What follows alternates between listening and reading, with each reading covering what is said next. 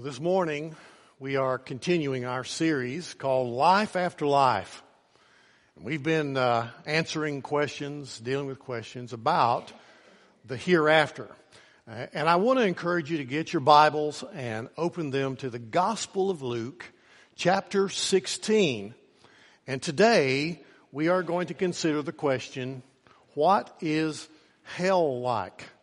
And you'll find in your bulletin a handout, an insert that will help you in following along. You know, one of the most famous sculptures in the world is one called The Thinker.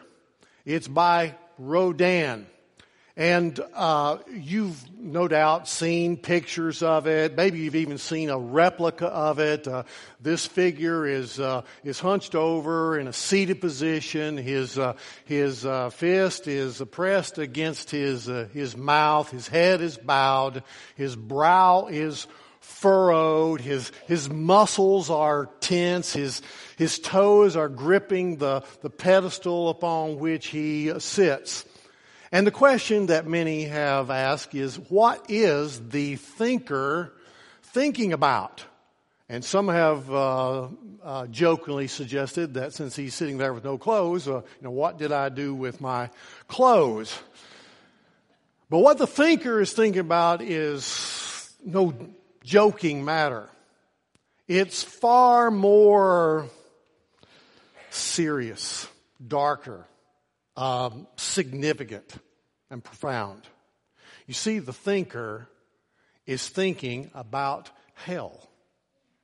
Rodin sculpted this figure to sit atop his great masterpiece called The Gates of Hell, which was inspired by Dante's epic poem called the Inferno. And the Inferno describes hell. And it's as if, you see, the gates of hell have been opened to this man to look in to the horror before him. That's why he's so tense. That's why he is so strained in his position. That's why he's contemplating so hard what is before him.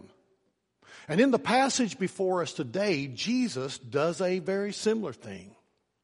Jesus opens the gates of hell for us and allows us a view into hell, a unique perspective, nowhere else found in Scripture. It's a view of life after death for the unbelieving. And I know of nothing more sobering, nothing more disturbing, and nothing more important than contemplating the reality of hell. Does God want people to go to hell? Well, according to Scripture, the answer is absolutely not. God wants everyone to spend eternity with Him in heaven.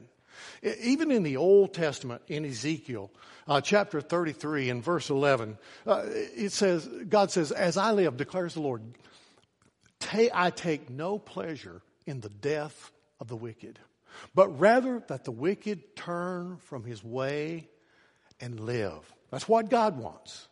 We have a similar kind of verse in 2 Peter chapter 3. It says, "The Lord is patient toward you, not wishing for any to perish, but to come to repentance." However, the Bible is equally clear that apart from turning to Christ in faith and putting your full confidence in Him, that people do die and go to hell and spend eternity there. Now, unfortunately, many people in our culture do not understand this reality. I told you last week about the survey that was conducted by the Barna Research Group that showed that 81% of people believe in some form of afterlife. And another of that 81%, 76% believe that there is a literal place called heaven. almost that same number believe in a place called hell, according to the survey. 71% say they believe in hell. But there is a wide variation about what people think hell actually means.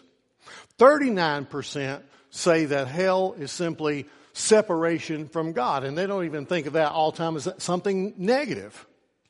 Another 18% say that hell is just a symbol for bad things that happen in people, or maybe a negative outcome after death. Only 32% say that they believe that hell is a literal place of torment. Now, when you consider everybody together, only 0.5%, hear that, 0.5% believe there's any possibility that they will ever be experiencing hell. So in essence, nobody thinks they're going to hell. And the tragedy is that most people who end up in hell are going to be shocked to find themselves there. Shocked that they end up there. And this is important to understand because in the context of Luke chapter 16, Jesus is speaking to the Pharisees who believe there is no chance that they will ever end up in hell. And they believe that for many reasons, but one of them, the one that he is targeting at this point, is that they believe that because they were wealthy, because they were well off, that it was a sign that God was pleased with them and that they were being blessed by God. In the first part of Luke chapter 16 and verse 14, he says, now the Pharisees who were lovers of money were listening to all these things and were scoffing at him. And so Jesus gives them this shocking example of a rich person who surprisingly ends up in hell. And today we're going to join the thinker in looking into hell and seeing what Jesus says hell is really like. Now, too often as Christians, we don't live or pray or witness like we believe that people are really going to hell.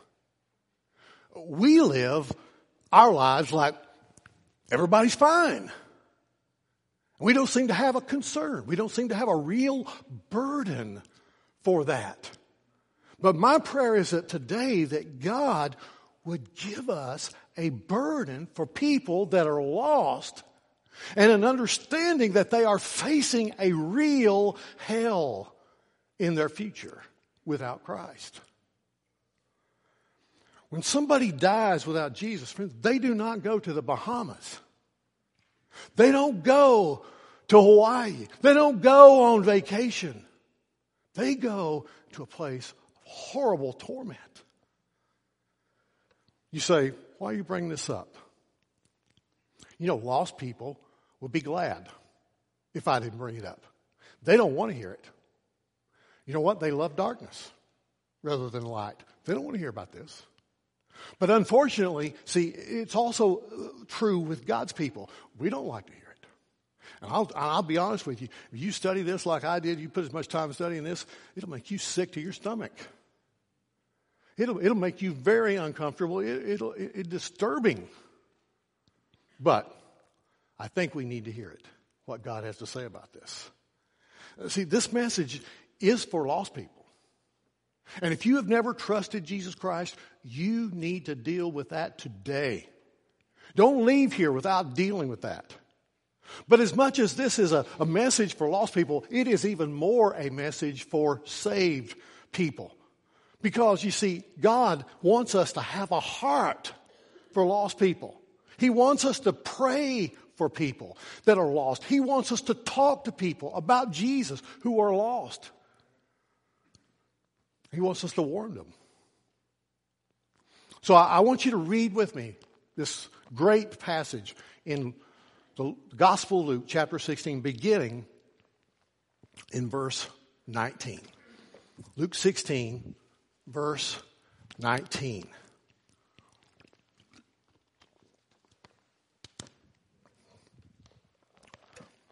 Now there was a rich man, and he habitually dressed in purple and fine linen, joyously living in splendor every day.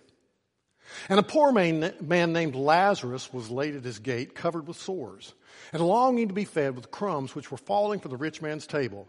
Besides, even the dogs were coming and licking his sores. Now the poor man died and was carried away by the angels to Abraham's bosom. And the rich man also died and was buried. In Hades, he lifted up his eyes, being in torment, and saw Abraham far away and Lazarus in his bosom. And he cried out and said, Father Abraham, have mercy on me, and send Lazarus so that he may dip the tip of his finger in water and cool off my tongue, for I am in agony in this flame. But Abraham said, Child, remember that during your life you received your good things, and likewise Lazarus bad things. But now he is being comforted here, and you are in agony. And besides all this, between us and you, there is a great chasm fixed, so that those who wish to come over from here to you will not be able, and that none may cross over from there to us. And he said, Then I beg you, Father, that you send him to my father's house. For I have 5 brothers, in order that he may warn them, so that they will not come to this place of torment. But Abraham said, They have Moses and the prophets. Let them hear them. But he said, No, Father Abraham. But if someone goes to them from the dead, they will repent. But he said to him, If they do not listen to Moses and the prophets, they will not be persuaded even if someone rises from the dead. Let's pray together. Our Father, we thank you that you have revealed such incredible truth to us. And we pray, God, that your Spirit would work in our midst today. Oh, God, that you would stir our hearts with compassion for the lost world around us. Oh, Lord, that you would turn us and give us your love for people. That you give us your boldness. And Lord, I pray for those that have not truly trusted you. I pray for those that are under the delusion that they're really going to heaven, but are not. God, may you open their eyes to that reality today and help them to turn to Jesus in faith. And Lord, I pray you would move me out of the way so that I'm not a hindrance, but Lord, that you could use me as a vessel to say what you want to your people today. And we ask it in Jesus' name. Amen. Now, some people say that this story is a parable rather than an actual event. And it's possible. I mean, you can make arguments, both sides. It goes both ways. But here's what matters. It doesn't matter whether it's a parable or whether it isn't. Because this represents a story that Jesus is telling us to give us a clear picture of what hell is really like. And that's the point that Jesus wants to make. He wants us to know what it's really like. And in this story, there are 2 lives. And there's an extreme contrast between these 2 lives. One was enormously wealthy. We don't know his name. He's just called a rich man. And he lived a comfortable life. I mean, he has beautiful clothing dyed in purple. In those days, that was a sign of wealth. and he had a fine home in a gated community. He had sumptuous food. Every meal was a feast. He had anything he wanted. Anything that money could buy, he had it. He enjoyed it. But there was another man. His name was Lazarus. And he was poor. Literally, he was an impoverished beggar. He had no home. He may even have been crippled, as it says that he was laid at the gate of the rich man. And he had no food. He was longing to be fed from the crumbs that fell from the rich man's table. And he had these running sores all over him. And the only attention that he got were from the mangy dogs in the street that would come and lick his sores. This is how destitute this man was. And Jesus establishes this extreme contrast for an important reason. You see, he's contrasting the health and wealth of one man against the poverty and the sickness of another, because of this belief that they had in those days that if you were healthy and wealthy, God's pleased with you. You're blessed. And they said that they saw sickness and poverty as a sign that God was displeased with you. And so, just contrast these two lives. But then there are two deaths. The poor man died. And it says, and the rich man also died. Death is certain for everyone. It's certain for the rich and for the poor, for the young and for the old, for the healthy as well as the sick. Everybody dies. And it's certain. And we don't like to think about that.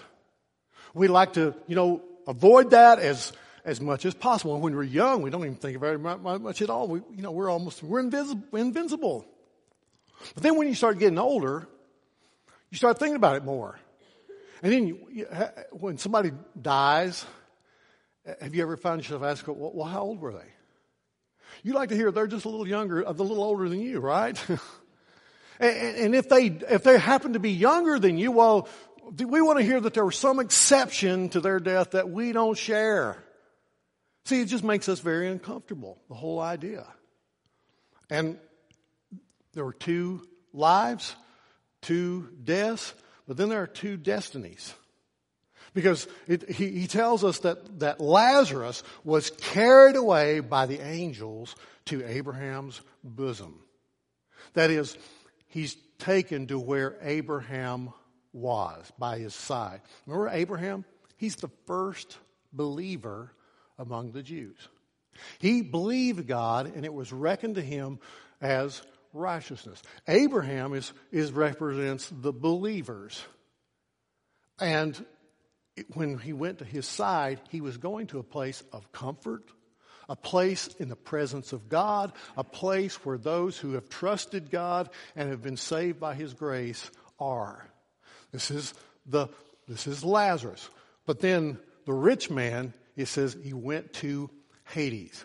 Now in the New Testament, Hades always refers to the place where the wicked go awaiting their final judgment and sentencing before they're cast into the lake of fire. Now, understand, this is not the final hell. This is not the lake of fire. But it is a place where the souls of the wicked go, awaiting their judgment.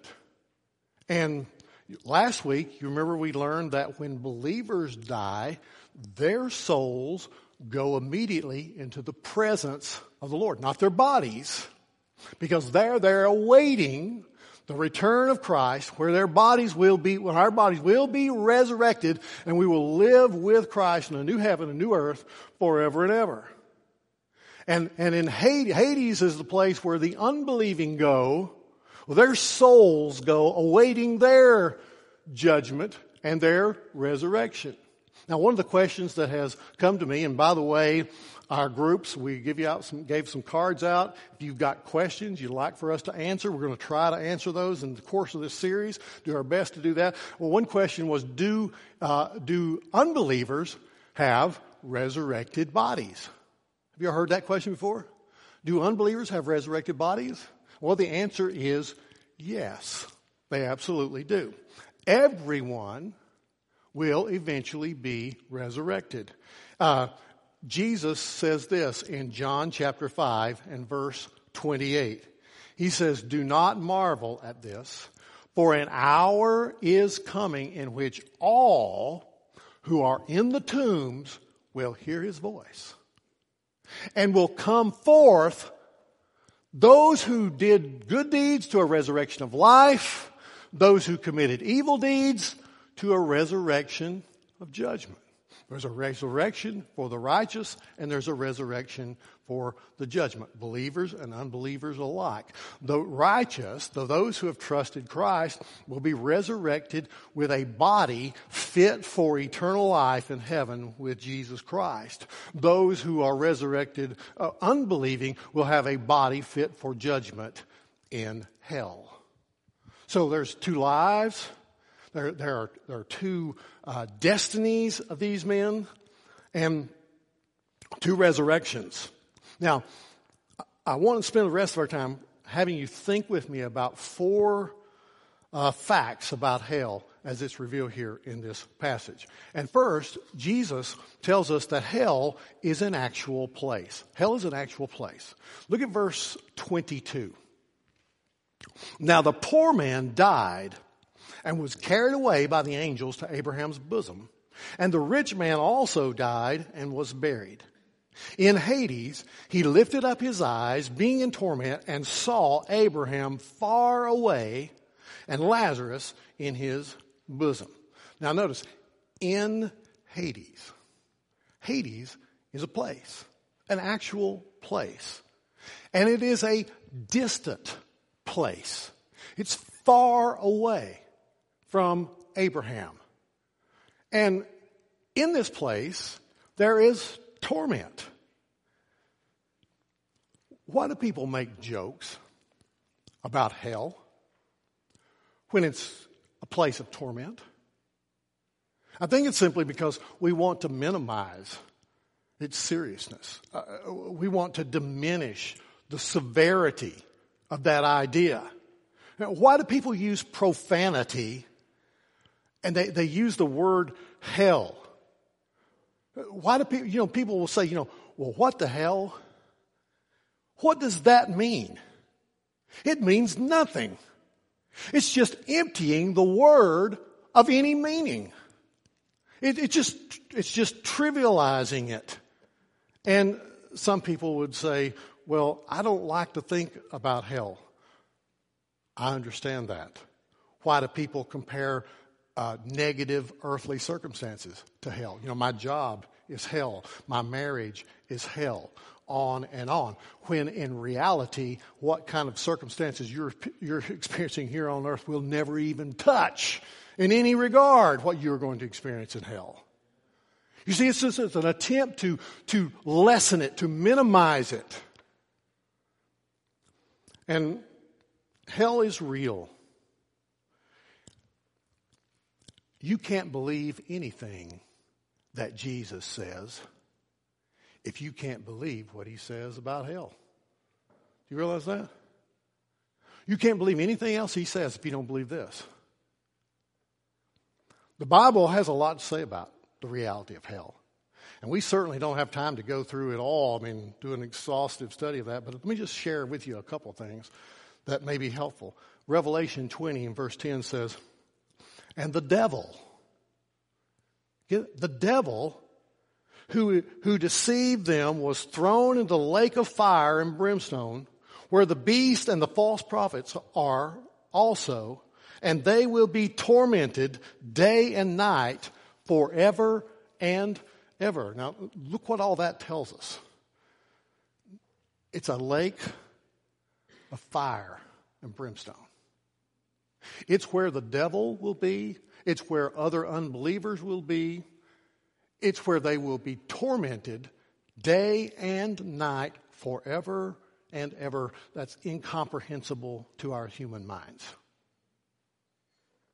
And Matthew chapter 13, verse 41 says, the Son of Man will send forth his angels, and they will gather out of his kingdom all stumbling blocks and those who commit lawlessness, and will throw them into a furnace of fire. In that place there will be weeping and gnashing of teeth. Weeping and gnashing of teeth. Friends, this is horrible stuff. Verse 49 will continue. So it will be at the end of the age, the angels will come forth and take out the wicked from among the righteous, and will throw them into a furnace of fire. In that place there will be weeping and gnashing of teeth. Does it sound to you like Jesus is trying to warn us about something serious?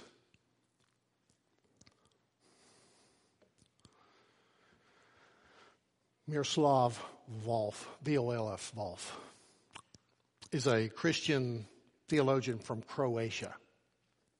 He used to reject the concept of God's wrath. And he thought the idea, he said, of an angry God was barbaric and completely unworthy of a God of love. But something happened to change his view. His nation went through a war, and they experienced brutal circumstances. People committed terrible atrocities against their neighbors. And in his book, free of charge, he reveals why he has a change of heart about his ideas concerning God's wrath. Here's what he says. My last resistance to the idea of God's wrath was a casualty of the war in the former Yugoslavia, the region from which I come. According to some estimates, 200,000 people were killed and over 3 million were displaced.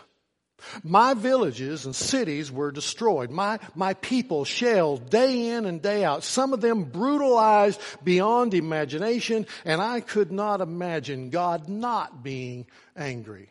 And I omitted much detail there.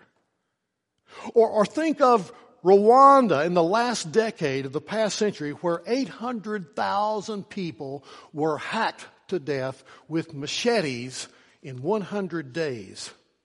How did God react to that carnage? By doting on the perpetrators in a grandfatherly fashion? By refusing to condemn the bloodshed, but instead affirming the perpetrator's basic goodness?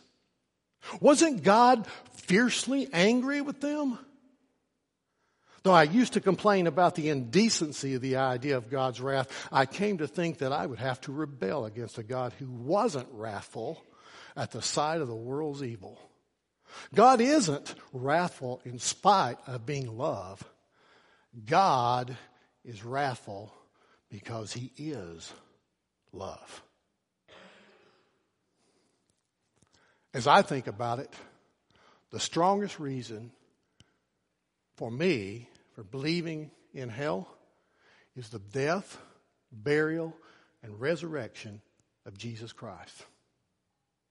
Why would God allow his only begotten Son to come into this world and be placed on a cross to suffer unbelievingly agony?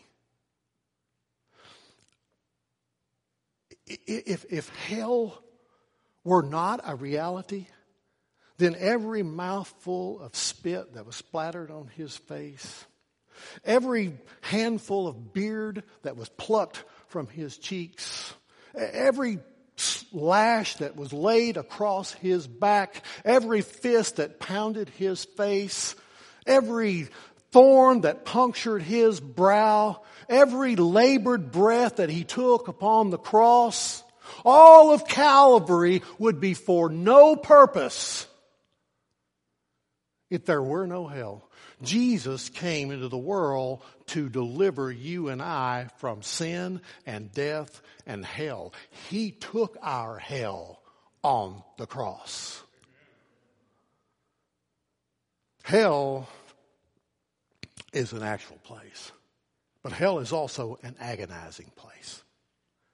In verse 23, he continues, In Hades, he lifted up his eyes, being in torment, and saw Abraham far away and Lazarus in his bosom.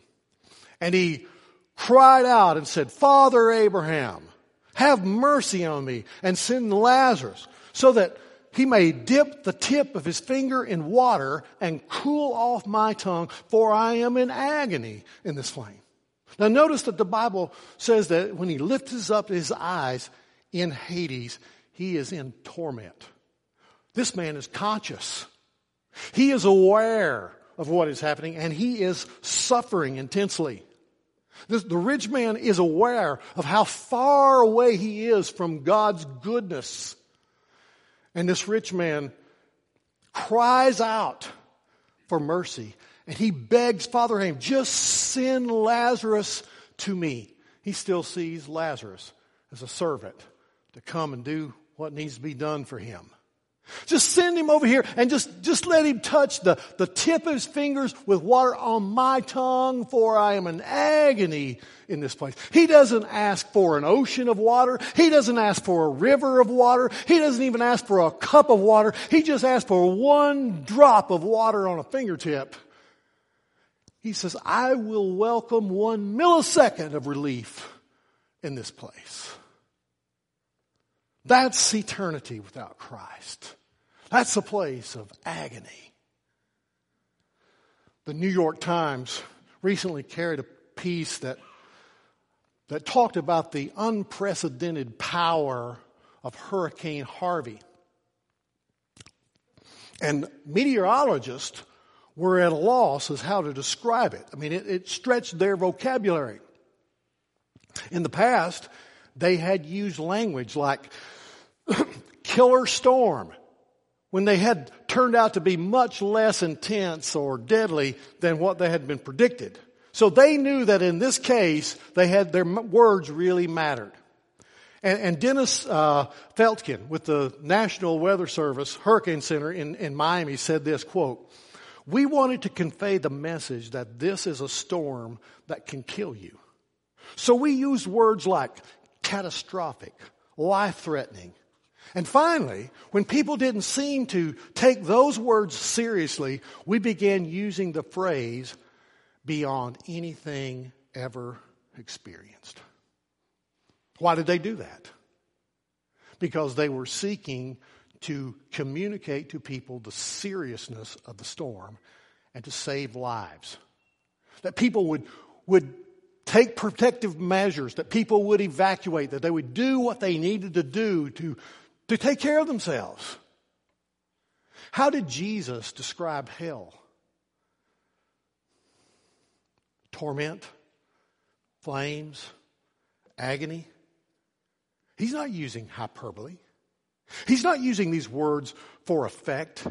He's using these words so that we will know that this is something beyond anything ever experienced. It is something we need to take very seriously. Jesus says the agony of hell is so severe that it is worth doing anything you need to do to avoid it. In Mark chapter 9, in verse 43, he says this. He says, if your hand causes you to stumble, cut it off.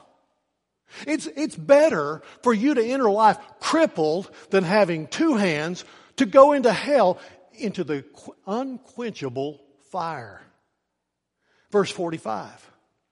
He says, if your foot causes you to stumble, cut it off. It's better for you to enter life lame than having your 2 feet than to be cast into hell. And he says in verse 47, he says, if your eye causes you to stumble, throw it out. It's better for you to enter the kingdom of God with one eye than having 2 eyes to be cast into hell where the worm does not die and the fire is not quenched. Jesus is saying, friend, it would be better for you to do anything that you had to do to escape hell.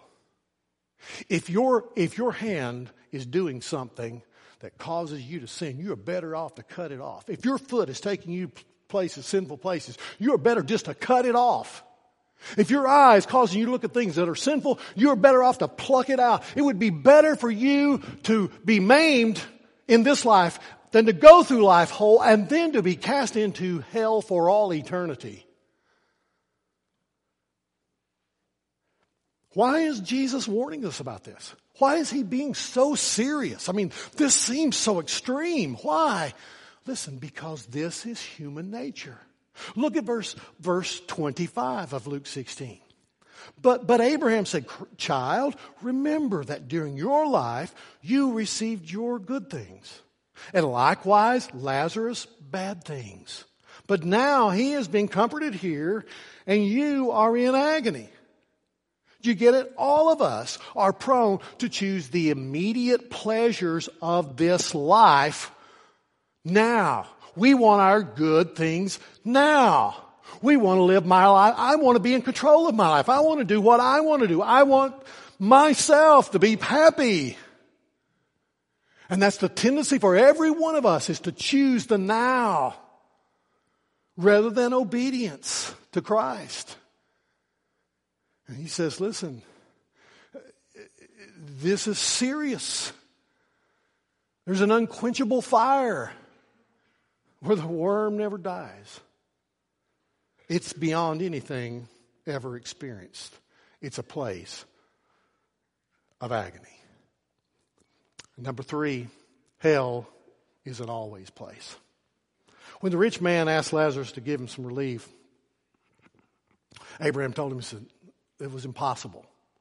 In verse 26, he says, and besides all this, between us and you, there's a great chasm fixed, so that those who wish to come over from here to you will not be able, and that none may cross over from there to us. What's Abraham saying? He's saying that you're an always place. There's a great chasm. It's fixed.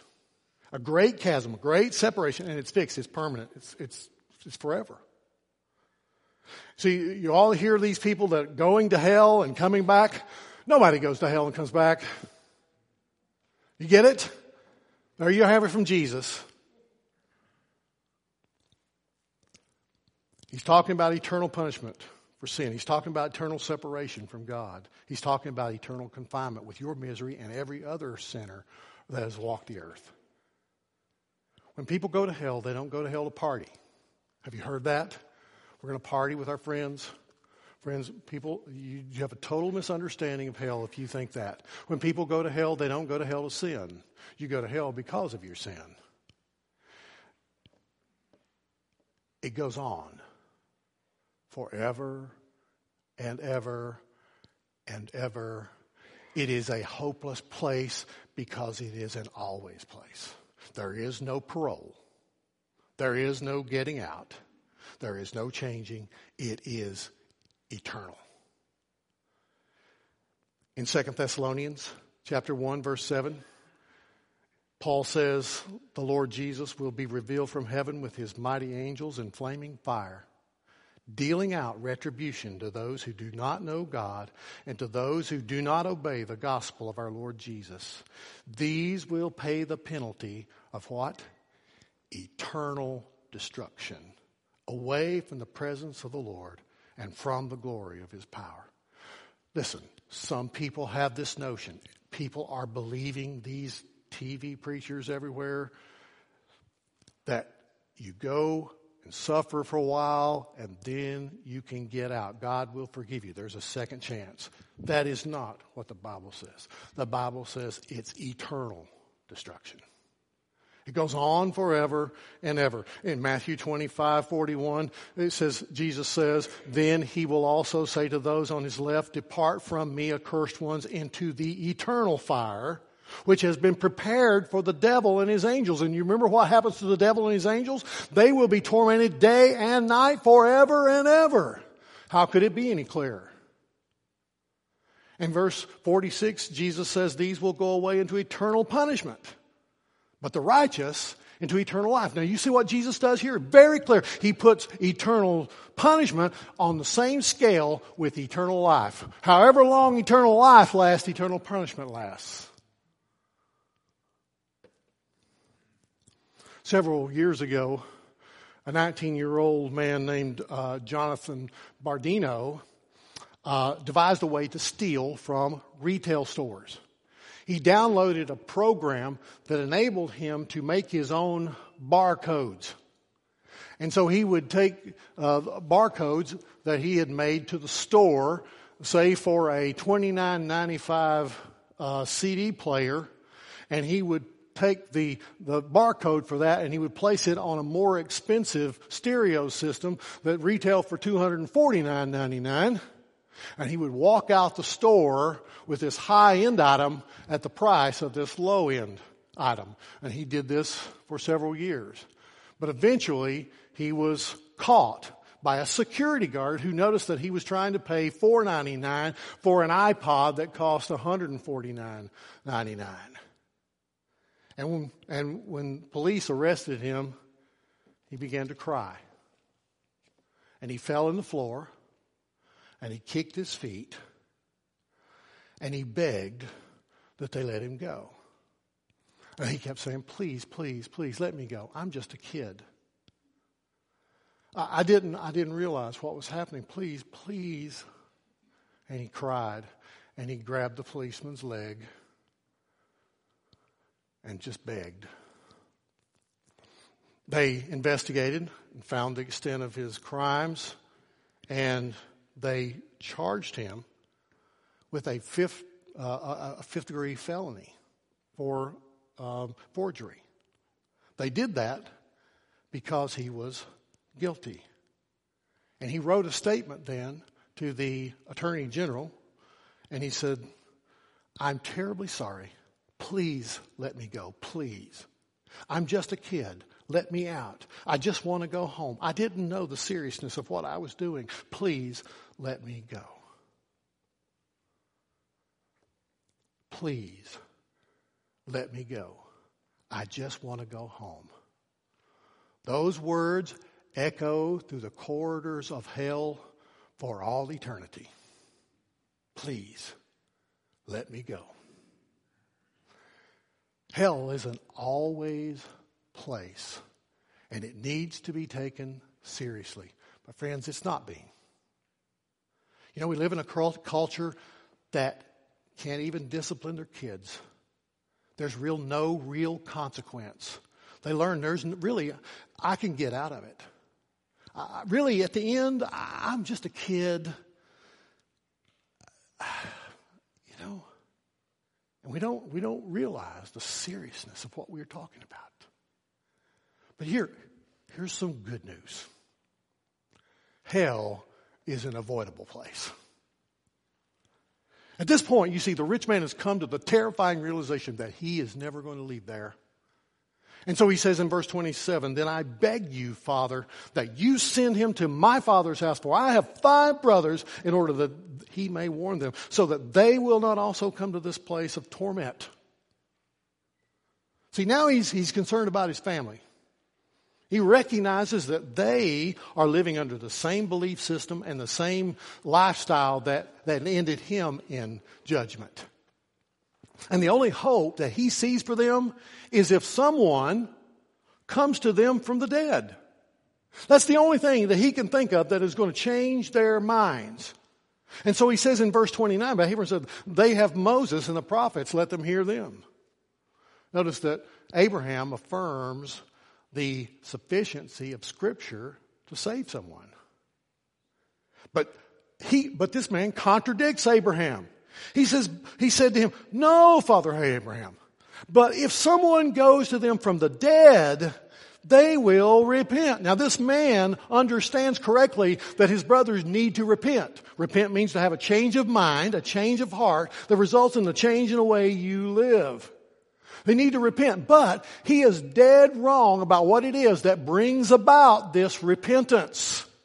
He's pleading for a supernatural sign. He's saying, man, if somebody from the dead came to them, well, they'll believe. But let me remind you that there has already been one who is named Lazarus, who was raised from the dead. And then a short time later, there was one named Jesus who was raised from the dead. And those Pharisees kept asking for a sign, give us a sign, give us a sign. But when they were raised from the dead, they didn't believe anyway.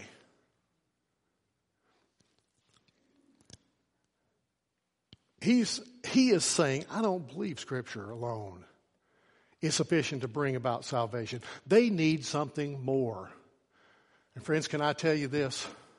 You may not understand this fully, but pastors and churches all over America are believing that lie. They are turning away from preaching the Word of God and substituting human wisdom and ideas and psychology in place of the Word of God, hoping to give people their good now. But verse 31 says, but he said to him, if they do not listen to Moses and the prophets, they will not be persuaded even if someone rises from the dead. Why is that? It's because at heart, you see, repentance is not a moral, is a moral issue, not an intellectual issue. No matter how much evidence you get, it will never turn unbelief into faith. Only the Word of God can do that. That's why Paul says faith comes by hearing, and hearing what? Hearing the Word of God. The gospel is the power of God unto salvation unto everyone who believes. See, friends, it's the Word of God that people need to hear in order to repent and be saved. That's the only resource you have at your disposal for the people that you know that need Jesus. That's all. Nothing else you can do. Everything else comes short. You need to tell them the truth of the gospel.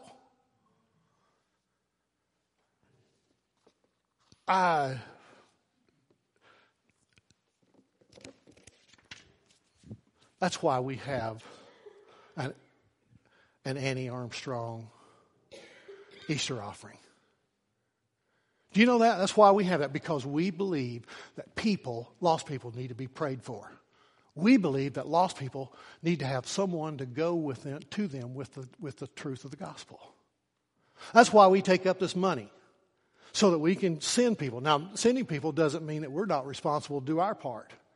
But that's why we're doing it. And by the way, the very first person we're praying for this week is Taylor Field, who is the pastor at Graffiti, of the Graffiti churches in New York, where our mission teams have been working in the past summer. So I want to encourage you to take that and pray for those people. We're praying for lost people. Pray for them. Love them enough to pray for them. You see, when Jesus died and rose from the dead, He made a way for you to escape hell.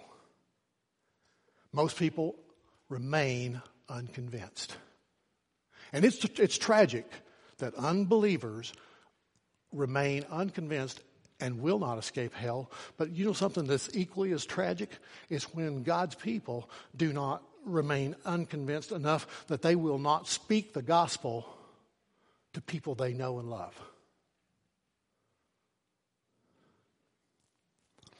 This rich man, the first thing he wants to do when he gets in hell is evangelize his family. But it's too late then. It's too late. His name was Charlie Peace.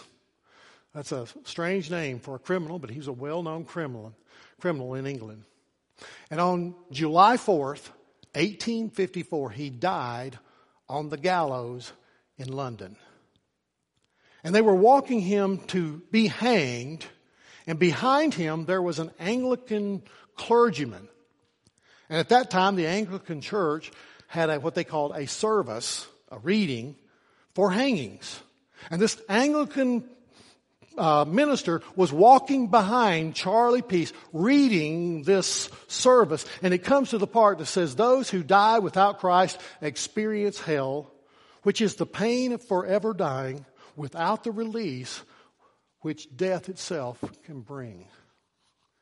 And when Charlie Peace heard those chilling words, he stopped and he turned, put his face in the face of this Anglican minister, and he says, "Do you really believe that?" The man is shocked, and he regains his posture, and he said, "Well, yes, I do." And he said, well, I don't. If I believed that, I would crawl on my hands and knees across Great Britain, even if it were paved with shards of broken glass, if I could free at least one from what you say will happen to people that die without Christ. Let me ask you, do you believe in hell? Do you believe it's an actual place? Do you believe it's an agonizing place? Do you believe it's an always place? Do you believe that it's an avoidable place? Well, anyone who is going to avoid it will avoid it because somebody speaks the gospel to that person. Amen? And you know, there are we as a church, we say that our purpose is to fulfill the Great Commission in the passion of the Great Commandment. You know what we're saying? We're saying we love people enough to take the gospel to them. That's what we're saying. That we simply love God and we love people enough to speak to them. That's all we're saying.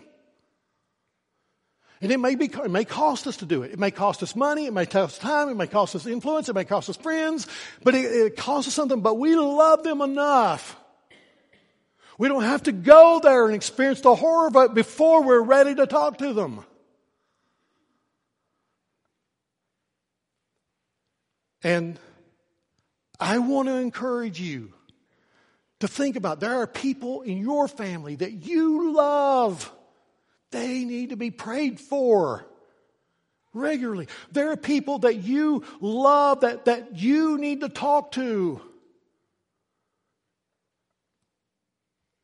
Oh, friends, there are people that you need to invite to church to hear the gospel preached. Love them. Love them. God loves them. That's why He sent Christ, so they don't have to have this horrible place. Hell is an avoidable place. Let's pray.